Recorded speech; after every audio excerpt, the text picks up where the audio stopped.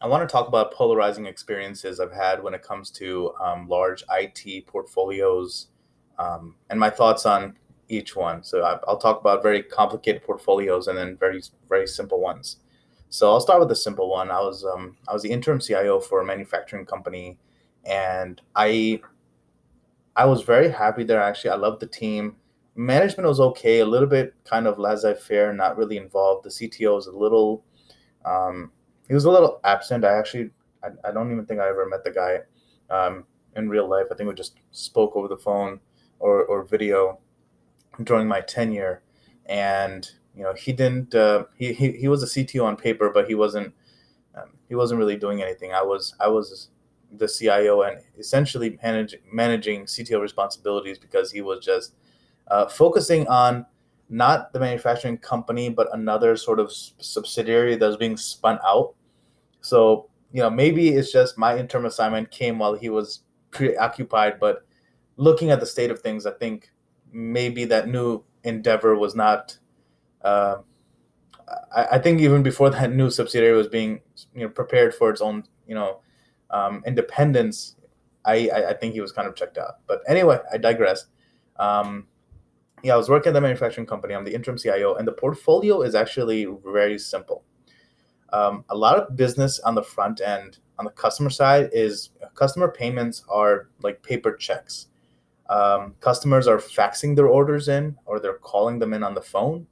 The company doesn't have like, I don't think they even had like a real website. It might have had one that they made a long time ago, but I think it was like, you ever see those websites on the bottom? They say 1990 to like 2000, whatever, copyright. Like it tells you how long the like it tells you the last time the site was updated essentially, and that's this site was like 10, 15 years old. I think the last time I was updated, I was in high school. So yeah, it was very, very aged. So on the customer side, there's really nothing. I mean, nothing for business. Salespeople are just calling. The business people are tracking. Everything is being tracked in physical sheets, right? Like all the bookkeeping, payroll, like it's just math on paper and binders.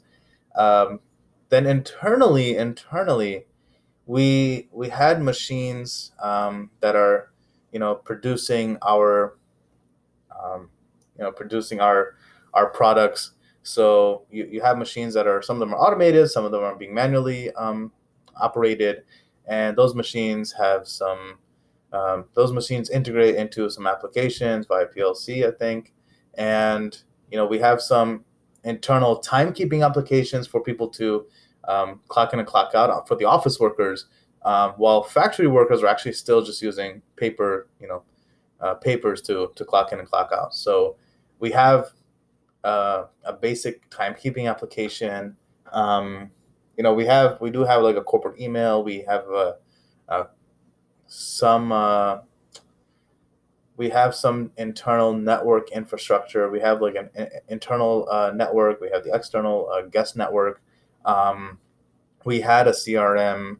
We had an intranet for employee resources. Again, for the office workers, not like this wasn't for the factory workers. Factory workers was it was really just the machines that we handled. Also, it gets a little bit more complicated. Like they did some 3D design.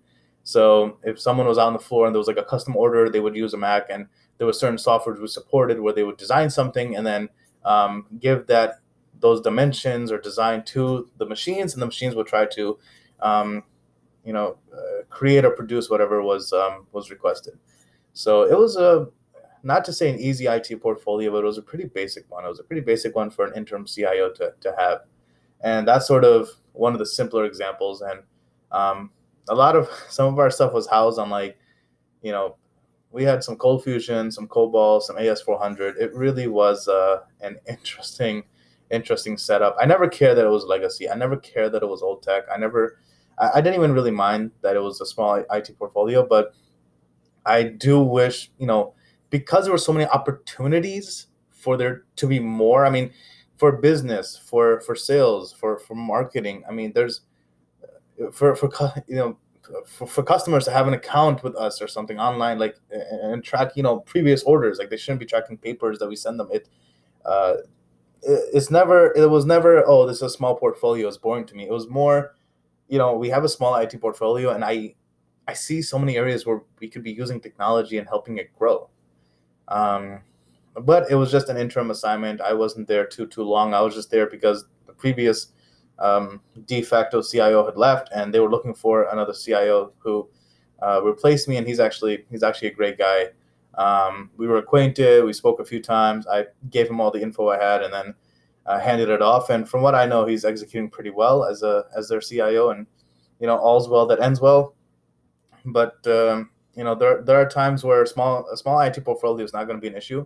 But when you see your company is sort of not, if only 20% of your company is doing the best that they can do, and 80% is sort of just, I don't want to say wasting time, but there's a lot of potential that isn't being realized. As a CIO who's supposed to be an agent of change, that can be a little frustrating. So that's sort of one side of it, right? Then on the other end, I've enjoyed working in government. I've enjoyed working in healthcare. I've enjoyed working in academia just because there's so many services, so many applications, so many sites. Their portfolios are just massive, just gigantic, almost impossible to manage in some cases, right? It can get really, really difficult. Like you need to have good teams with good communications and procedures in place, like a good structure. But I'll use maybe healthcare as an example, just because I could go on and on about government. It's just so large, and same goes for universities, right? They just so many different departments and majors and sites and student services, and just it goes on. So what I really enjoyed about healthcare is that a lot of hospitals exist to provide services to patients, but if you think, there's no single application that, oh, this is just, use this application for patient care. It gets so deep. I mean, on the patient side, you have to have websites for them to use, especially like if they have a patient portal, and you have to make sure that they're able to access lab results, or you have to make sure they can see their medications, make sure they can see notes or feedback or diagnoses from various doctors. And it gets complicated, right? It gets complicated because you have the hospital like services that are inpatient, then you have hospital services that are outpatient, and then you also have affiliate outpatient clinics. You have affiliated institutes that might still be independent, right? So for example, you might consider a hospital system, care at one hospital versus another. Sometimes you have hospital systems where they're not actually all using Epic, right? They might not all be using the same EHR, EMR. They might not all be using the same system.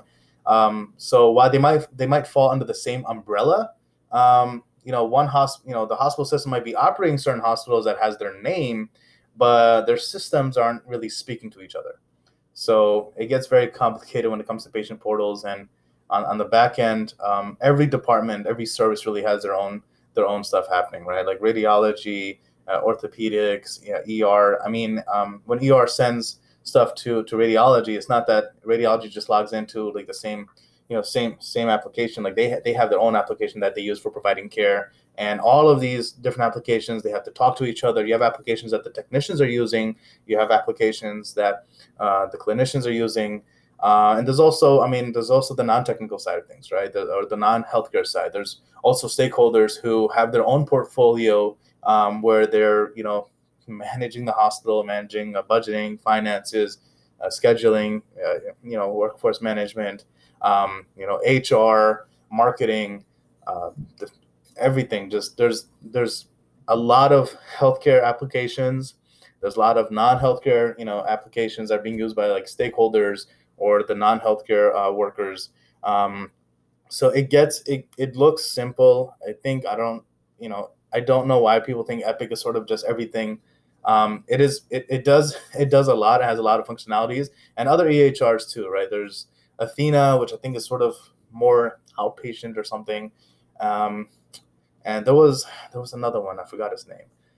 And I know a lot of hospitals haven't really adopted them. They have their internal custom applications, so that is also really interesting to work with. I've actually consulted with hospitals where they they have so many internal custom secret sauce, um, softwares that they kind of consult me to see, like, is there any viability in sort of licensing what we have to other hospitals. And I'll see what is a strategy we can develop to go to market. How can we develop this properly? How can we get some testing, some feedback, stuff like that, what would it look like basically if you license this out as a professional product, right? How would support look? How would integration look, right? Do you have documentation so they know, how to, troubleshoot stuff like that? How to integrate into their systems if you don't want to provide that service? How can they get everything installed? So healthcare, I found very, very interesting because even if it was just a single hospital or a hospital that's part of a larger system, and these get very interesting. I love hospitals that are teaching hospitals that are also integrated with universities or medical schools, because things get more convoluted, they get more complicated, and I love a challenge. I love when it gets difficult and things become hard to manage. I'm always able to deliver, and there's just always a lot of excitement, especially because in healthcare, maybe this is just me having worked in mainly metro areas, some suburban areas, but I always feel like hospitals are just using as much technology as they can. And I've never felt like I have never run into a hospital that's still doing paper charting. I know that they exist. I've just never seen it. I've never seen them where they're doing paper checks, or they're, everyone's schedule is just, it's written on a clipboard. There's no online scheduling or what have you, or their sick hours or is, again, just recorded on paper on someone's sheet. None of that. They leverage technology appropriately. Same goes for most universities. Same goes for governmental agencies. It's very, very exciting, and those are the sort of portfolios that I enjoy. The ones that are just large, complicated, and just this behemoth versus smaller portfolios that exist only because companies don't want to modernize or change. There's nothing wrong with having a small IT footprint, but it is a problem when for a fact that a company has hundreds of millions of dollars in revenue and they're spending maybe less than $1 million on IT, even though IT is doing what it can to drive production for the company, and there's opportunities to grow from hundreds of millions to billions, and that, but it is what it is.